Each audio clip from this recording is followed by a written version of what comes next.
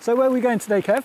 So Dan, we've just packed up at Foyers Pier and we're going to leave and do a route which I like to call Fantastic Foyers, which is going to take us in around the Foyers area, up past Cameron's, down Glenlea, past the pipeline, Yeah. and then up the back to some nice viewpoints. It's going to be spectacular, and the weather today is as you can see, is very, very, very nice. You know, so I'm very, very pleased. You know. It is a wonderful day for getting out on the bikes. Today I'm going for a Respite ride with Kev Stacey from Inverness-based 42 Cycling. Kev's a former Black Watch soldier. He comes from a proud Black Watch family and served for 25 years in the military. But life changed in 2004 after he was injured in Basra, southern Iraq. Kev left the army in 2019, but like so many other veterans, he faced an uphill struggle over the following years, coming to terms with his experiences of war, leaving the protective cloak of the armed forces, dealing with the loss of close friends, and working out who he was now he was back on Civvy Street. That sounds like a pretty strong cocktail, Kev. Well, it is a strong cocktail, and actually we meant to turn right here, but we'll carry on straight down, which is fine. But then that's life, isn't it? You know, It is. Life's full of up and downs, you know, so. Yeah. Which we'll find out, I suppose, in due course. We will. I'm Dan Holland. Speaking of Suicide is made for and in collaboration with Mikey's Line. And as with all these podcasts, Speaking of Suicide is meant to be open and honest. That's the whole point of it. But that doesn't always make for an easy listen. So remember, you can press pause anytime you want. And don't forget, there is support from Mikey's Line, and I'll give their details out after we've heard from Kev. Kev, we'll unpick how you came to develop Respite rides in just a sec, but for now, tell me, what is a Respite ride and what do you do on them? So Respite rides really is something that I've identified with certainly myself. I get a lot of respite from cycling my bike. Yeah. And what I found certainly over the years was it helps massively with my sort of mindset. I'm out in the open, I'm out in the fresh air, get to see some stunning views. So it's not just good for sort of my physical health, it's actually really good for my sort of mental health as well. Yeah. You know, so getting that sort of peace and quiet, and it gives you that opportunity to sort of unpick the trials and tribulations, the thoughts and the issues that you've got going on in your life at the time. And what I quite like about that is if you imagine a pocket full of problems, and you know, you pop it in your pocket and you're going for a cycle. It could be a road bike, gravel bike, mountain bike, whatever sort of mode of transport that really floats your sort of boat there. But you know, you actually go for a pedal, and you go out for a couple of hours, and you're sitting there and you're thinking about these sort of different issues and stuff you've got going on in your life. And then when you get home, you know, you've sort of sorted them all out. Yeah. You know, your brain's processed them all. And that pocket full of problems, if you equate it to like having a pocket full of sand, you've got like a hole in the bottom of your pocket. Well, by the time you get back, it's all disappeared. It's all disappeared. You know, so you've worked through all these issues, you've worked through all these sort of these problems, all these concerns and worries that you've got, and the brain is naturally it's designed to process your thoughts, and it's wanting to put things in the relevant box. And because in today's sort of modern day life, we don't get the opportunity really. Yeah. We don't get the opportunity to sort of have a bit of time to ourselves to process what we've seen and done during that day, for example, let alone some traumatic events that people have been through. Traumatic events takes a lot longer for you to process, so obviously a bit more sort of riding. However, for sort of maybe some of the listeners who are listening who are having a bit of a bad day, well, that's just that day. Yeah. You know, that's just tomorrow's a new day. Yeah, exactly. And you could if you had to go for a ride, and you could then have that bit of alone time to process what's happened during that day to then set yourself up for the next day. So it's very much on that sort of path, and that's why I've got the respite. Well, I called it respite rides because you're gaining respite from riding your bike. So it's not just a case of going out for a jolly. You're actually improving your own sort of psychological and sort of mental well-being, as well as your physical health. And we are so lucky today down in Foyers. I'm not sure we could get a better day for being out on the bikes. Oh, I've never ridden down here at all, and we're on some of your e-bikes. I've never ridden an e-bike before even, so this is going to be great fun. Let's just go off and have a ride. Aye, fantastic, Dan. But if we just add, the best bit about getting out on your bike is once you've done all this processing and stuff and you get back in, then you get the endorphin boost, which makes your brain feel even better, you know. So it's like the double hit, isn't it? It's a massive double hit. Self-perpetuating. It's a massive double hit. You know? Yeah. So it's very, very, very good for your health.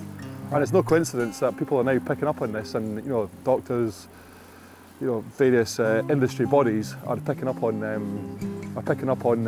fact that cycling, bikes, and being out in the outdoors is great for your mental health.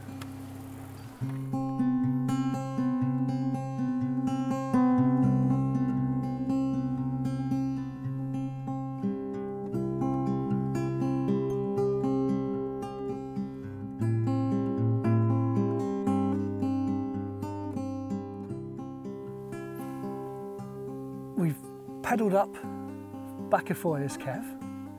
We've stopped we're just sitting in the top of sort of the side of a wee glen. There's flowers growing, there's long grass, bits of timber on the ground, but where are we?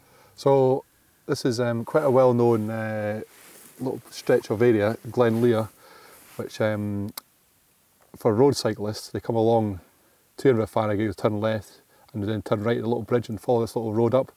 So certainly people who are listening who are from Inverness will know this area reasonably well if they're a cyclist, because this is a little back road that avoids some pretty steep climbs on a road bike to get you to for instance, like Cameron's Tea Room, which is a popular cyclist stop. And this little road takes you all the way up past a pipeline, quite a well-known feature. But it's a stunning location. It's not very well explored, I feel. Certainly not on a bike anyway. And we're sat now in amongst all this lovely sort of greenery and the flowers flowering, and it's fantastic. And it is bluebird day, the sun's beating down, the sky's blue, butterfly has just flapped in between us. I mean, it couldn't be nicer to be out and about in the Highlands. Now, I said at the beginning you came from a proud Black Watch family. Were you always destined to join the army, do you think? Probably yes. Well, I don't know if I was fortunate or not, but when I was very young, I kind of knew what I wanted to do in life. You know, so, well, when I say knew what to do in life, I knew I wanted to go to Queen Victoria Military Boarding School. So, and then when I got there, I knew I wanted to join the army, and that's probably in part because you know, my family history. I had my grandfather, uncle, and father who all served in the Black Watch, and they all overlapped with each other. You know, one with each other, and I certainly overlapped my service with my father, who was, when I joined, the then families officer as an officer, and I was a young private soldier having to salute your dad. You know? what a cool thing that would be, isn't it? You know? But what about when you got home as well? Did you have to carry that on at home? Well, there's one sort of, I suppose, funny story. I was down in Pirbright, in the barracks down there. Alexandria Barracks is at the back of the sort of main camp in Pirbright. Pirbright's like garrison, so to speak. And I was walking along and I thought, oh no, here he comes. And I was with some other soldiers at the time, and then there was only three of us, so you know, I had to throw up a salute, you know, so as we did. And he called me back and he says, "Dishes tonight." I was like, all right, sir. Which is quite funny, but that was you know, that was one of two times that we sort of crossed paths properly. So quite fun, like, you know, to sort of cross paths. You know, you know, I can tell today from riding with you. We've been riding for a couple of hours before we stop here, and you are just passionate about the bike. Has cycling always been a passion for you as well? Yes, I mean, I loved my bike as a child. Absolutely loved getting out, and what it used to do for me, certainly, and I dare I say for everybody, and you still hark back to that sort of moments when you are a child, is that sort of exploration. It gives you a sense of freedom. You can jump on something and it can transport you to some new area pretty easily. Whereas if you're walking or running, it's a bit more physical and exertion, you know, required to get there, which makes you more tired, which means you can't really maximise that area, explore that area properly. And it's that sort of exploration which was key. And dare I say, when I joined the military, you know, the army, and it wasn't really until I sort of got down to Wales as you know, sort of colour sergeant, and then later on as a divisional sergeant major, that I started to get back into biking properly, because you could leave from the front door, you see. And you know, I used to commute back and forward into the then barracks, you know, on a bike, and then at the weekends I'd be able to jump on my bike and go and ride round the Windy Gap, for example, and things like that. So all from my front door, which is fantastic. And when I come back to Inverness, properly in 2014 it was. I got really big into sort of the road riding. I got bitten by that quite badly, and then that sort of led us up to leaving in 2019. So when I then thought, well, I'm going to chase my passion of cycling and set up 4-2 cycling to take people to amazing places. Very much in a sort of a holistic type front, but I want to transport you, whichever bike it is, could be mountain bike, gravel bike or road bike, to amazing places so that you can see some amazing views and really open up your mind and make you feel better about yourself, and then have that sort of physical and sort of mental, psychological sort of release. Have a nice respite ride. We can really feel today, I think, the benefit of being out on the bike and being out in the wilderness and being outside. But we'll talk about respite rides throughout our conversation. But to understand a bit more about why we have ended up having a respite ride today, we need to go kind of right back to the beginning a wee bit here. Can you, in your own way, and as much or as little as you want, take me back to August 2004 and where you were, what you were doing and what happened? Certainly. So in 2003 we went to a conflict, the war in Iraq. I moved early on coming back there. I'd barely back 2.5 months back in Battersby Barracks at the time in Warminster when we got the call to go back out to Iraq. And then 2 months later into that particular deployment, I was blown up and very seriously injured. So, and that I suppose for me at the time was quite a turning point in sort of life, sort of perception and how you sort of view where you see yourself going in life. Unbeknown to us at the time, it was all part of the August uprisings when they wanted us out basically. And it was interesting because it was late in the day where you had the year before, the Iraqis were, the Basra people were very happy to see you and welcomed you into the city and giving you tea and coffees and all sorts of things, little sweets. They love their sweets, like the sweet tooths, or sort of pastries, and they're very, very happy to see you. To then, like barely a year later, 11 months later, they wanted you out. We're in a Warrior armoured fighting vehicle at the time, and we've been given the route to go and, basically crashed into Basra. So I followed the route, and as we went round quite a big market, turned right, and then there was a vehicle. I remember a vehicle being in front, and it was driving quite slow. And there was a young gentleman, great guy called Mark Ferns, who sadly passed away in that incident. Because he didn't the injuries he sustained, he didn't survive from, which is very sad. And he was a great lad. He slept in the bed next to me in a tent actually. But anyway, this vehicle, was going slow, and he got in the blow and says, "What do you want me to do? Do you want me to slow down or speed up?" And I says, "Well, let's just keep our distance." Thinking, but when I look back on that now in hindsight, that vehicle was slowing us down for a reason. It was there to fix us, really, So, and it wanted to fix us so that whoever's going to set off this command wire IED, improvised explosive device, was going to have that opportunity to hit the perfect time. By fix you mean slow us down. Slow you down so you are an easier target. Yeah, absolutely, and that's what they did. So, but that's something that does sort of play at my mind, and I do feel certainly a bit responsible, dare I say, because I was a sergeant and I'd been there before, the year before. I just had a young platoon commander literally just joined us. Literally, it was 3 days before we went into Basra. So he just literally passed out of training, done all his phase 3 training with the Warrior vehicle, and then got flown out. So they had a platoon commander change, and he was very, very fortunate. So as sergeant, you would have been leading a group of how many men? So I was responsible for having 36 soldiers under my charge. The way it's sort of operated, you have 3 sections. You have a platoon commander, and you have like a platoon headquarters. You see, so and obviously the platoon sergeant's there. Probably the best way to describe it's kind of like a father figure type thing, and they use this like an element of sort of carrot and stick as well, like sometimes a bit of stick to keep people motivated, but not very often, because you can't do that in this like if you do it too much it becomes ineffective. But a bit of carrot and stick, and and then certainly the carrots, look after your soldiers as much as possible. And what's good about the military, but it can also be a negative, is they make you take ownership of your men, of your people. And that's a really admirable quality. The negative to that is you feel responsible. So, and that's an after effect that can have a detrimental impact on your life later on. that you are responsible for your men, and if somebody dies on your watch, then you are responsible. That's what it feels like with myself. Like so. You mentioned Mark Ferns there, and he sadly died of his injuries. Were you injured in that accident? Yes. So I was very, very serious injured. So when the blast went off, obviously, the last conversation with Mark was, was that conversation about what do you want to do? Do you want to slow down and speed up? And I said, slow down, keep the distance.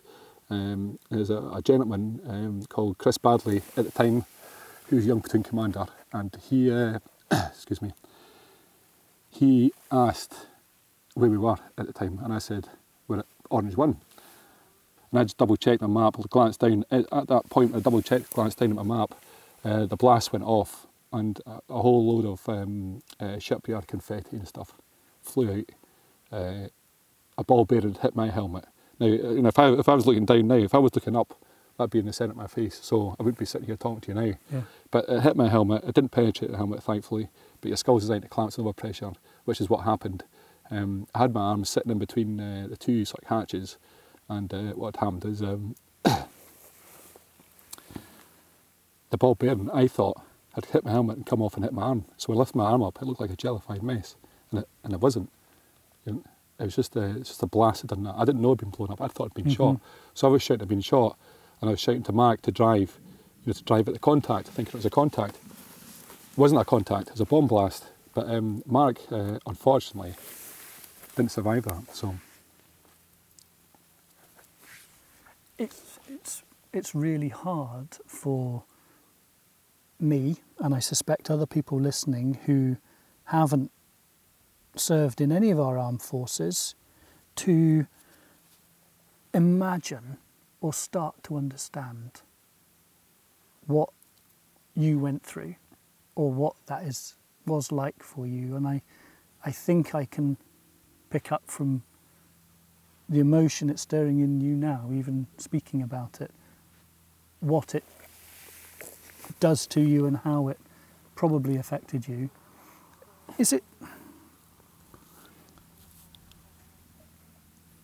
This isn't meant to be a crass question, and if it's a step too far, just say, how did that long-term effect on you from there, how did that play out? I mean, you've talked about guilt already. Aye. So the way that the military system works makes you feel responsible for your men, and I certainly still do feel very responsible for Mark's death. But for me, directly after that, I blacked out for a couple of seconds, thought I'd been shot. I then I looked at my arm and thought, well, that's going to be painful. I had some fun and games with morphine with the soldiers in, because it was a very poorly designed morphine auto-injector, but it had a red and a yellow end. So if I said to you, red, what do you think? So if you've got a needle that comes out of a vial, and you see a red end or a yellow end, which side do you think the needle comes out? Red end. Incorrect. It'd be the yellow end. The red's danger to arm it. So the fog of war closes in. The fog of everything else. And people they don't panic. They just don't think clearly. You don't have a clear thought process. So I had two soldiers who went to inject me, and subsequently injected themselves. So there's another two casualties. And that's just what happened. It's like, thankfully we weren't under sustained contact. It was just a one-off explosion. So that was I suppose one positive, because then there wasn't anybody else getting injured in that sort of aspect. So that was a good thing. Two vehicles. But what felt like 2 seconds was actually probably 30 minutes, where the MERT team came in, dropped. They basically, I was walking wounded. I walked onto the helicopter. The MERT team, that's the medical emergency recovery response team, to take you out, to get you... Aye. And then they took us back to the Scheibel Logistics Base, which is where they had the main sort of base now, so didn't have any had some little pockets in Paris, but had the main sort of base at the airport. And so from there, I walked onto the helicopter fine, and I remember the then loadmaster saying, "Can you strap yourself in?" I said, "Well, what? Looks like a arm, mate, So, but he strapped us in, and they did a fantastic job, because they worked on Mark, and and it's something that's going to haunt me for a long time. But to see his body getting worked on so vigorously, it's quite dramatic in itself, I think.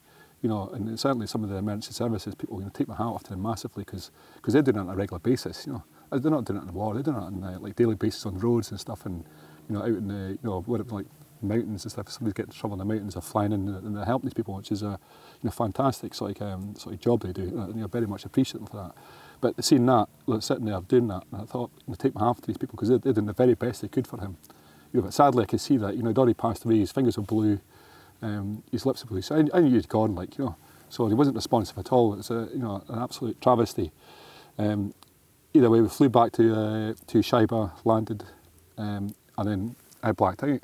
So I woke up a day and a half later in Kuwait, thinking, what am I doing here? So, and there's my mother and wife stood in the doorway. You know, it's like, oh, what's going on here? Like, oh. But unbeknown to me, myself, they didn't think I was going to pull through, so they flew my mother and my wife across to Kuwait to see me before they had to do any, I don't know, switching off machines or something. I'm not sure. No, but it was a Hungarian brain surgeon that operated on me that evening of the, well, about a day and a half, so pretty much that evening of incident, and a day and a half later I see my mother and wife in the doorway, like, you know.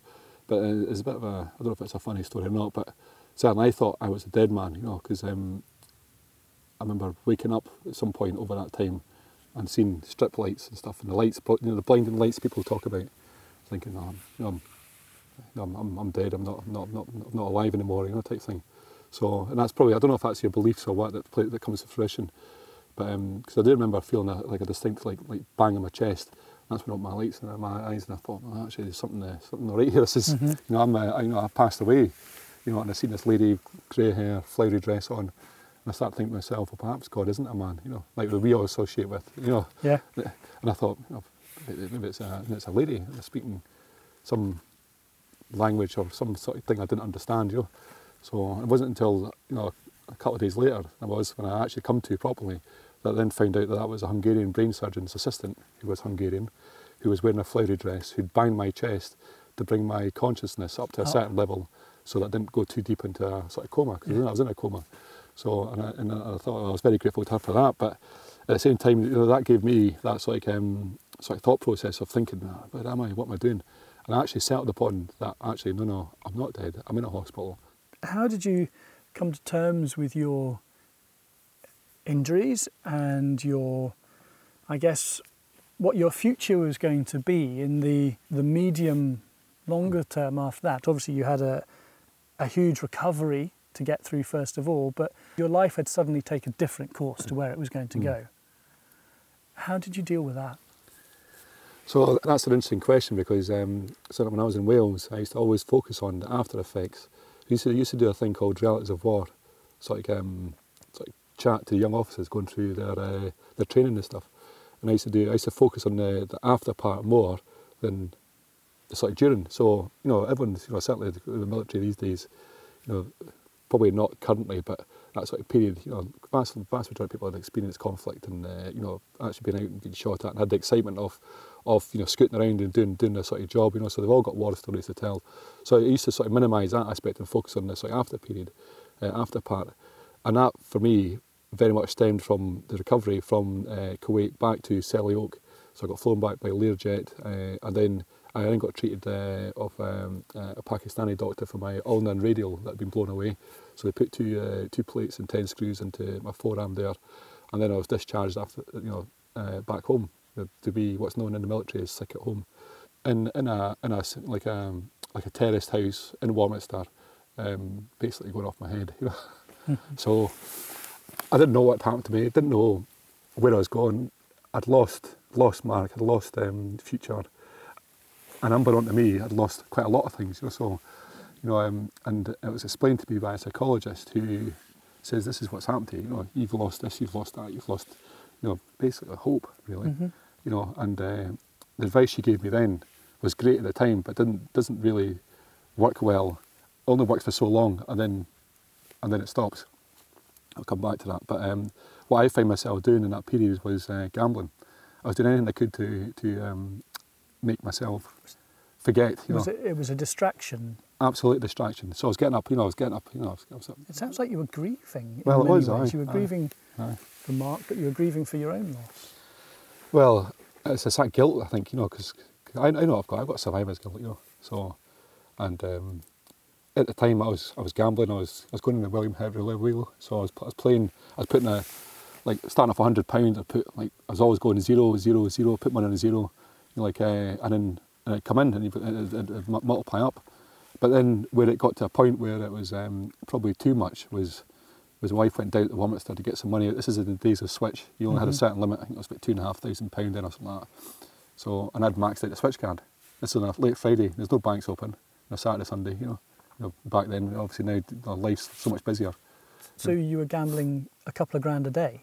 No, so what happened was I started off with £100. I gambled and actually made just under £3,000 there. But I gambled away £2,500. So I'd maxed out the Switch card, you see, trying to gain that more. And it wasn't too shabby a sum back then, like, you know. So, but and that really was a catalyst to my wife, who you know I do certainly feel for now. You know, certainly looking back on that, to go and see somebody and say, listen, you know, you need to speak to him. You know, so because she was at the end of a tether. You know, so I'm sitting there with my arm damaged, and she was like, you know, she had her own sort of, she's going through a bit of a traumatic time as well, I suppose, you know, with myself. So you kind of lose sort of perspective on that, and I think focus perhaps as well. Well, absolutely. You know, it's that sort of pebble in the pond type thing. You know, it's you know, you got the centre point, and it's the ripples. Yeah. And it's everybody. It's on these different ripples that have been affected as well. Like, and she was affected. You know, so and her way of dealing with things was to kind of run away. You know, so. You know, so she'd disappear off without sounding bad. You know, it's just her way of coping things. You know, she'd say, I'm just going to pop round and see my pal Beth or whatever, like, and she would come back for a couple of hours. Where you been? Like, and I'm sitting there with my boy who's 2.5 years old, with a broken arm, you know, one hand, trying to do stuff. Like, you know, but cut a long story short, I was gambling from the minute I got up, pretty much to when I went to bed. And if I wasn't gambling, I was on a game called Command and Conquer, which was, you could easily lose a lot of time there, which would be you build your forces up and you go away and you defeat other forces and stuff. Very much tapped into the military mindset. You're still in charge of your men type thing, you know, still looking after people and, you know, trying to win the battle. But, you know, I was hooked on that, and then when I got bored of that, I go back on the William Hill roulette wheel, and that was like till early o'clock in the morning. And burning the candle at both ends is a phrase often used. You know, it only gets to a certain point, but I didn't know what I was going through. I wasn't really clear as to why I was behaving the way I was behaving and stuff. You know, so it wasn't until that sort of pushing point of the switch can being maxed out that my wife got the families officer then involved. He's now called welfare officer in today's money. And he came down and he's, you know, spoke to us, and then, you know, he's like, this is like my remit, you know, this is like, you know. So he got specialist help, and the lady I was very grateful. It just felt like a relief just to get it all off. I'll look at her sort of chest. Aye, absolutely. But I did that very quickly, and then she was like, say very quickly, you know, I got it all off my chest, and I felt better about myself instantly. But then she gave me a bit of advice then, which helps you for so long, and then you fall off a cliff face again. So that bit of advice she gave me was keep your mind busy, which back then was probably the right advice, but in today's sort of life, what we know now, was probably not the right advice, you know. So, and you can only keep yourself busy for so long, and then what you find is you do fall off a cliff face, you know. And when I look back on it now, that in itself, dare I say, is sort of life really. You know, we all get to a certain point, you know. And what I've got better at now with managing is recognising that, right, I'm close, you know, and then taking that step back, you know. You see, so no, I can say I've come off twice, and both times it's took me longer to get back up to where I was than it is just to take that step back. You know, if that makes sense, you know. When you say you've come off twice, does that mean I've had to get sort of professional help. Your route to recovery, Aye. Since then, you've had a couple of knockbacks? Well, that's when I say come off twice, that's where, you know, you go for so long and then you feel you can't give any more. Yeah. And you sort of at the end of your tether type thing, and you have to get professional help basically. So thankfully there's people around about me who did steer me to get that, you know, and I was very grateful. But what I established, certainly if I look back on these both times now, is, you know, they give you coping strategies, mechanisms and stuff, but they don't cure you. You know, you're never cured. You know, so it's, for me looking back on it now, this is all about like a awareness piece, self journey. You know, you behave certain ways, and you think, well, why did I behave like that? Why, and you start to be a bit more sort of analytical as to why we do things that we do, so there's that aspect. But so there you go. I'm interested about when you started to get that help, and I wonder about how if we could think about people who are struggling with their mental health, perhaps don't have the experiences you have, but have different experiences, and they might be stuck in a circle of whether it's gambling or other addictions. How did you start to feel yourself turning a corner when you got help, when you talked to this psychiatrist? Were you able to see or notice a difference in yourself? You feel great after speaking to them because you get all your problems off your chest. And this is me certainly being honest and open here. You're driving home, you feel fantastic, you feel great for a couple of days, but then it creeps back in again. You see, so certainly my perception after being very seriously injured was I was very focused on then at the time more on the family. I wasn't too focused on my career, wasn't too focused on the military, but because I've been very seriously injured, I experienced severe pain. I sort of challenged myself to sort of get my fitness back, and I got it back tenfold. So that was like a challenge. But to get to a point where you sort of realise, I don't think you truly do until you sort of maybe take ownership of your life. I think So for me, taking ownership of my life was when I left and left regular service in September 2019, and then you get a lot of time then to sort of look back on, reflect, and I think about how things have happened and why and where. You never get the answers fully, but what you're doing is you're probably dissecting periods of your life that were quite low. And just thankfully when there was those periods in my life that were quite low, I did have a pretty decent support network with certainly my wife, family, who could recognise actually you're behaving a bit different. You get to a certain point where you actually think, well, actually, you need to do something about this, and then certainly for me the first time, I use that analogy of falling off a cliff face. Nobody wants to fall off a cliff face, but I use that because it is easier to take a couple of steps back if you can recognise you're getting close to like burnout, too much stress. Take a couple of steps back, relax, evaluate the situation, and then you'll be better for it to then say, actually, well, I don't need that. Thin stuff out your life that you don't need to do. Or maybe that's not adding stress to your life, but it's just taking up more of your time and then putting you under more pressure in other areas, perhaps, is probably a better way of putting it. Rather than falling off a cliff face and then having to get somebody to pick you up, build you back up together, and then you've got to try and climb your way back up to that spot that you were before, which takes a lot longer than it is just to take a couple of steps back.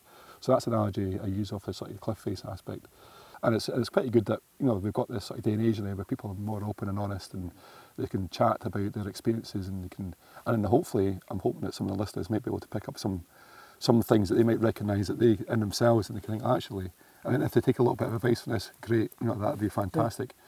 But what you find in this day and age as well is everybody's so busy. Yeah. Far, far too busy. You don't get a moment's peace to sort of sit down, relax and actually process what you've actually been through that day. Or, as I alluded to earlier on, sort of this morning, if it's been a traumatic incident, it takes a long, long time for your brain to sort of process exactly what's happened. And another sort of way of, a good way of describing it, it's like choppy seas. So you're nice and calm. Somebody drops a massive rock into the sea, or like a volcano goes off in the sea. Mm-hmm. The sea is all choppy. It takes a long time for that sea to go back to being calm, and that's your brain.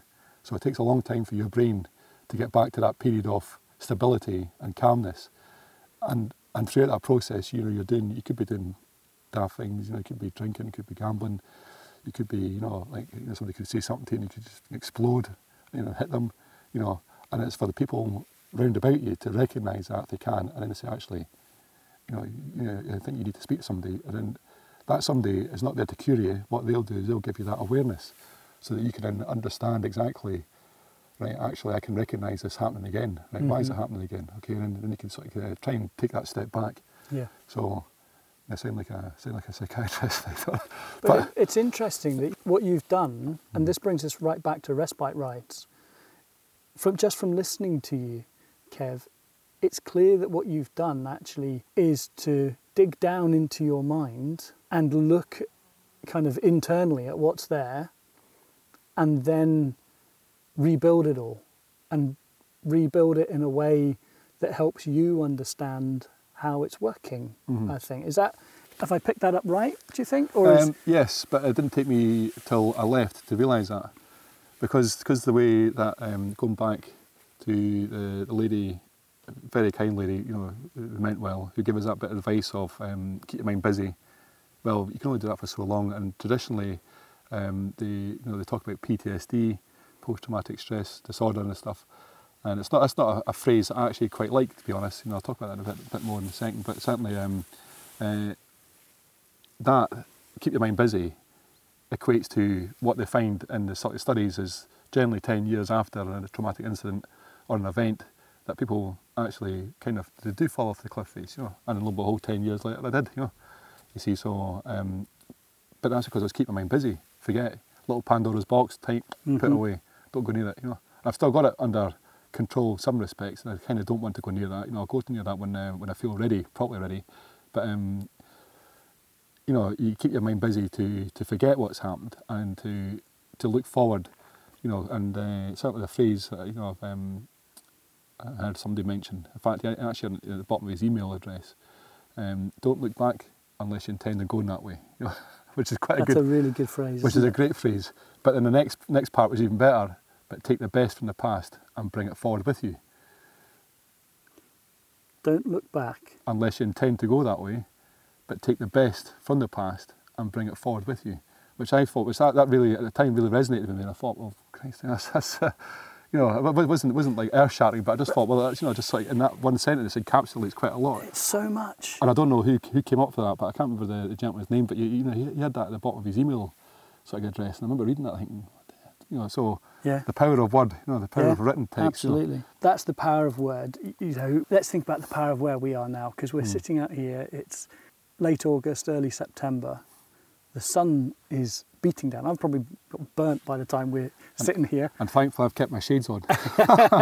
But, it sounds very simple, especially when I love cycling. I think probably as much as you do, and I understand cycling, I get it. But for those who don't ride bikes, describe the kind of the mental health benefit of just being able to move through the environment around us. I mean, we've been cycling for a couple of hours today.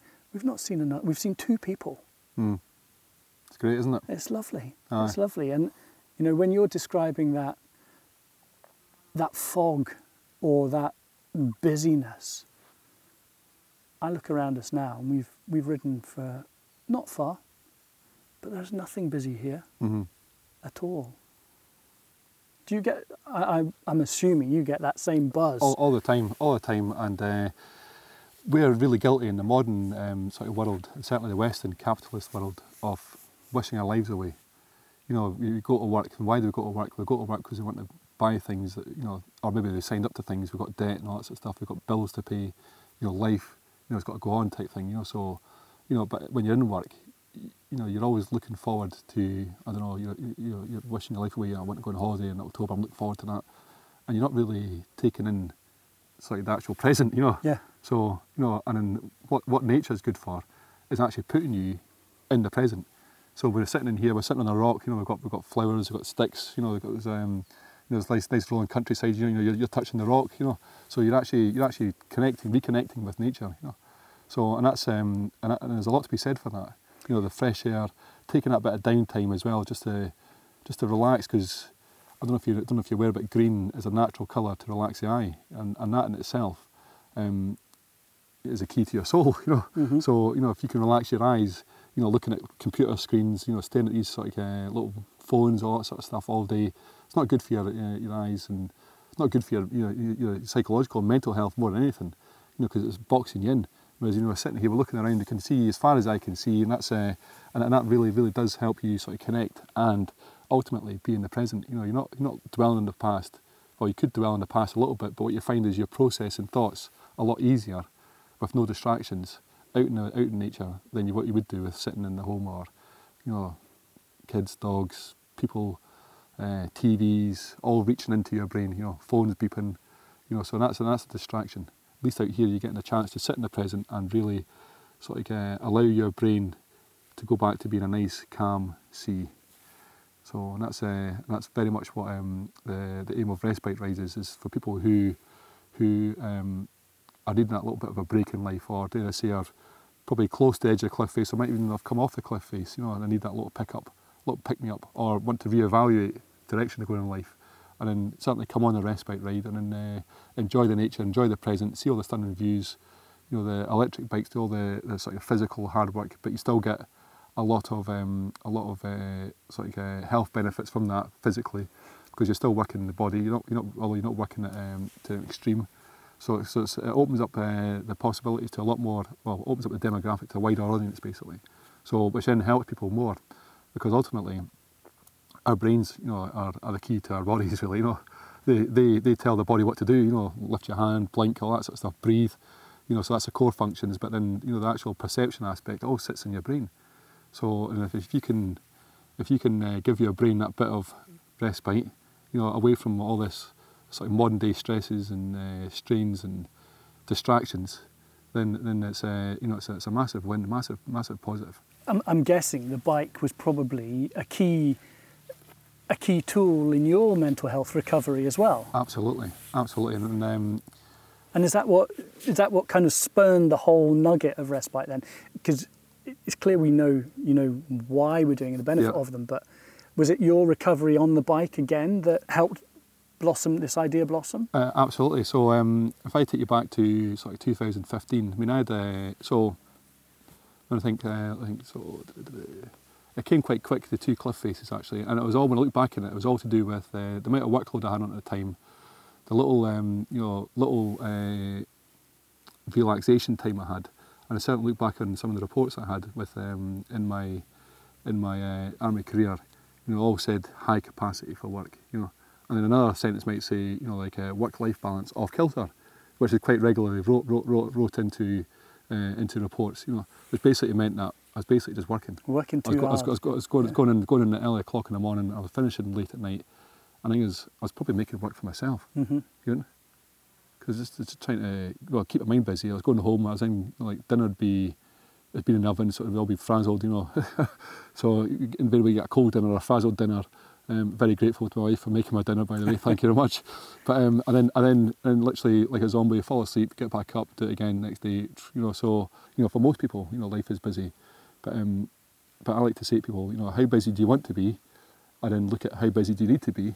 And if you don't need to be too busy, then don't be busy. Because you're going to be better for it. You'll be a better person for it. Mm. But to bring that to Respite rides, yep.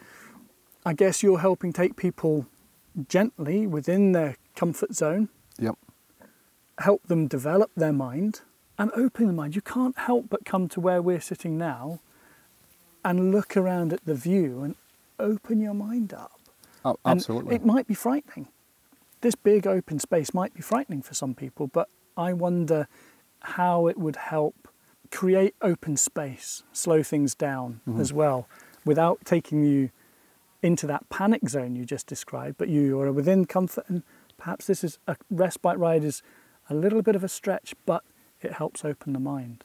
No, absolutely, and certainly what my main sort of focus is on is experiential and removing barriers to people coming on these Respite rides, because if they feel, I haven't got a bike, don't worry, I've got a bike, I haven't got a helmet, don't worry, I've got a helmet, I haven't got glasses, gloves, I can give them all that sort of kit, no problem at all, So, and then just need to turn up on the actual day really, and we start, and then very much then, even if they say, well, I don't have the skills to ride a mountain bike, don't worry, there's going to be nothing it's going to completely sort of throw you, off a cliff face, going back to that aspect. But certainly there's going to be nothing that's going to be, too taxing and put you into panic zone. It's going to be pitched just at the right level, so that you're in the sort of comfort borderline type into sort of stretch, but not stretch per se. This is very much focused on the mind. It's very much focused on getting the experiential. So it's all about seeing the views, open up the mind. When I say open up the mind, my daughter she asked me a question a good few years ago, and it always sticks with me, is because I used to sit and driving around, and I always like to have my house is on top of a hill. It's on a hill overlooking Inverness, and I think the views are spectacular. I could sit in my little office area that I've got. It sounds posher than it is, by the way. I look at the window and I'm looking across the housetops of some of the houses round about us, straight across Inverness, all the way across to Benwivis. I can see the bridge over to the right and see the start of the Great Glen on the left. Fantastic view. And she certainly asked the question, why do you like the views? What's so special about the views? And I says, well, the views basically, if you look at that as your mind, if you can see, as far as I can see, well, that's the limit of your mind, So, and likewise, if you're to open up your curtains one day in inner city, quite tight, and there's a wall in front of your window, like within, say, stone's throw, probably within touching distance, then that's you putting barriers into your cycle. Well, so consciously putting barriers up in your brain straight away before you even start the day. You're like, oh, look at that view. That's a cracking view. No, because it's a wall. So straight away you're thinking it's quite restrictive. It's quite limiting. It's enclosing, yes. Isn't it? It's drawing down on you again. Yeah, and it's feeling like it's putting.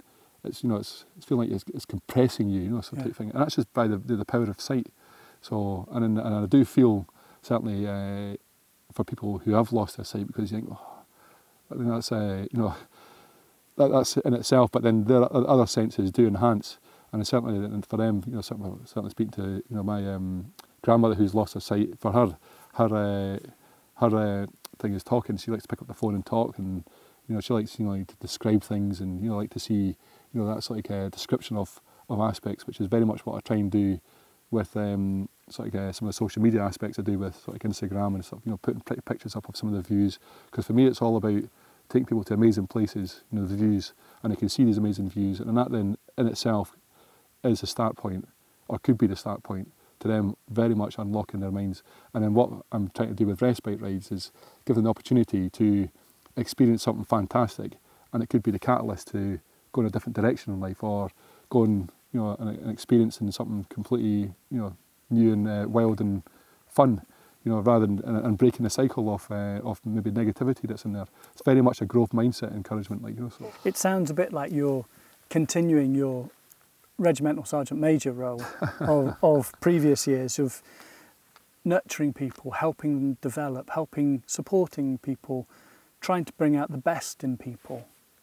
Absolutely. I mean, you want to. I get a bit of a buzz seeing people do well, and I see them develop, and then, you give them a bit of advice or give them a little seed, and you watch them change direction, and they go and they blossom.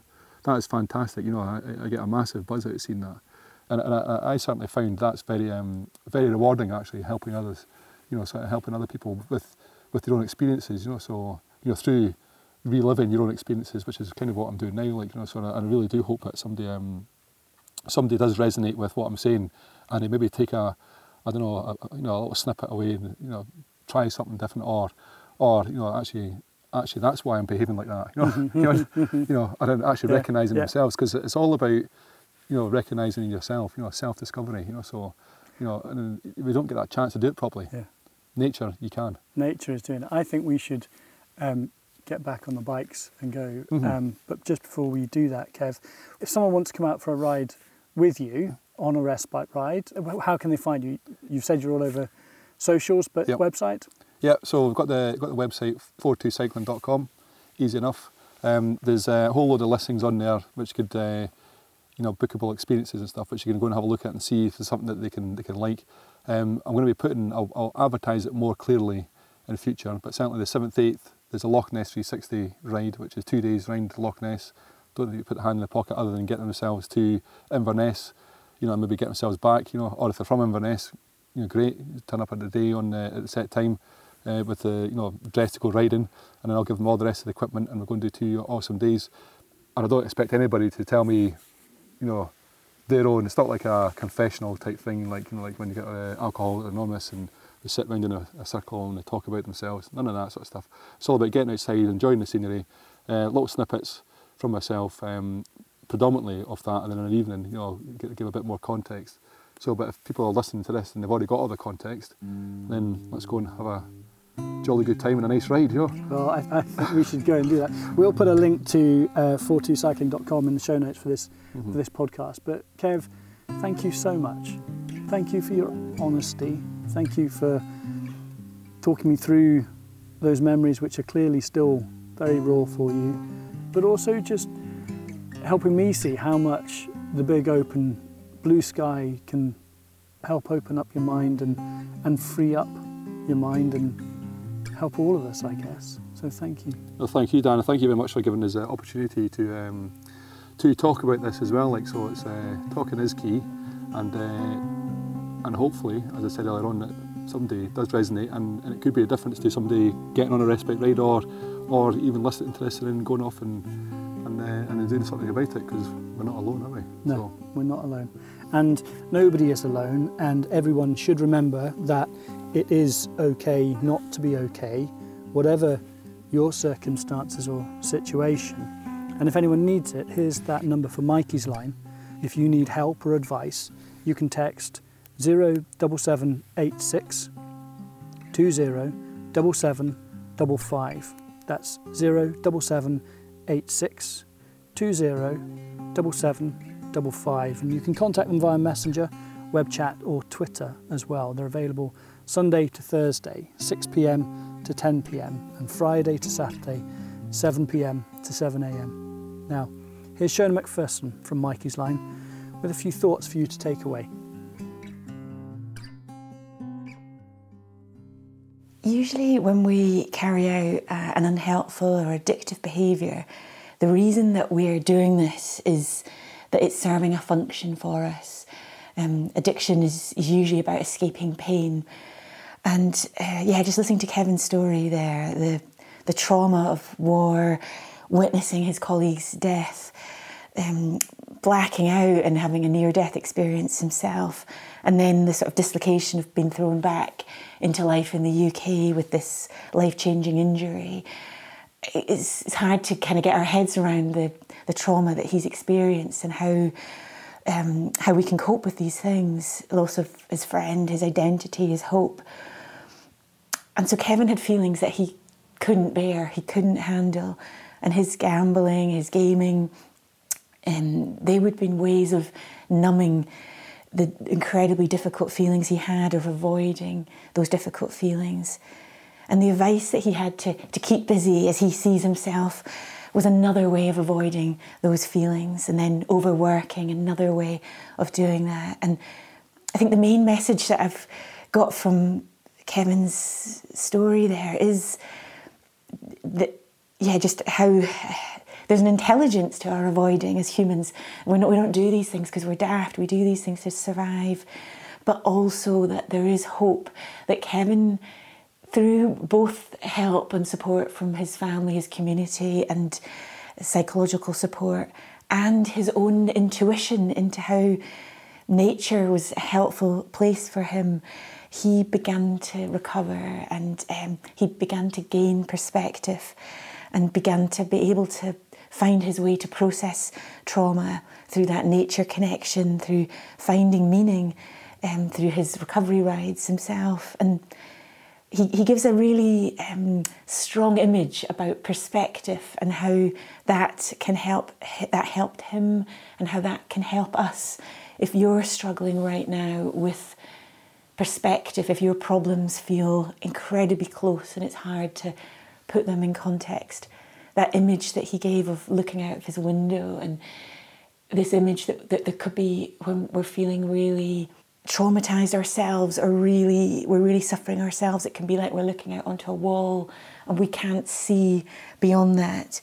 But as we begin to pay attention, be in the present moment, find ways to soothe ourselves, it's like our perspective will begin to grow. We'll see beyond the wall, we'll begin to see the hedge, the fields, the hills.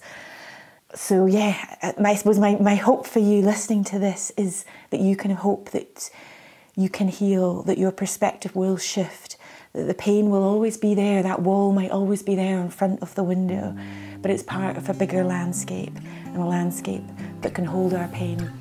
So if you are struggling today, please don't be alone, and reach out to someone you trust, and we're here at Mikey's Line to support you as well.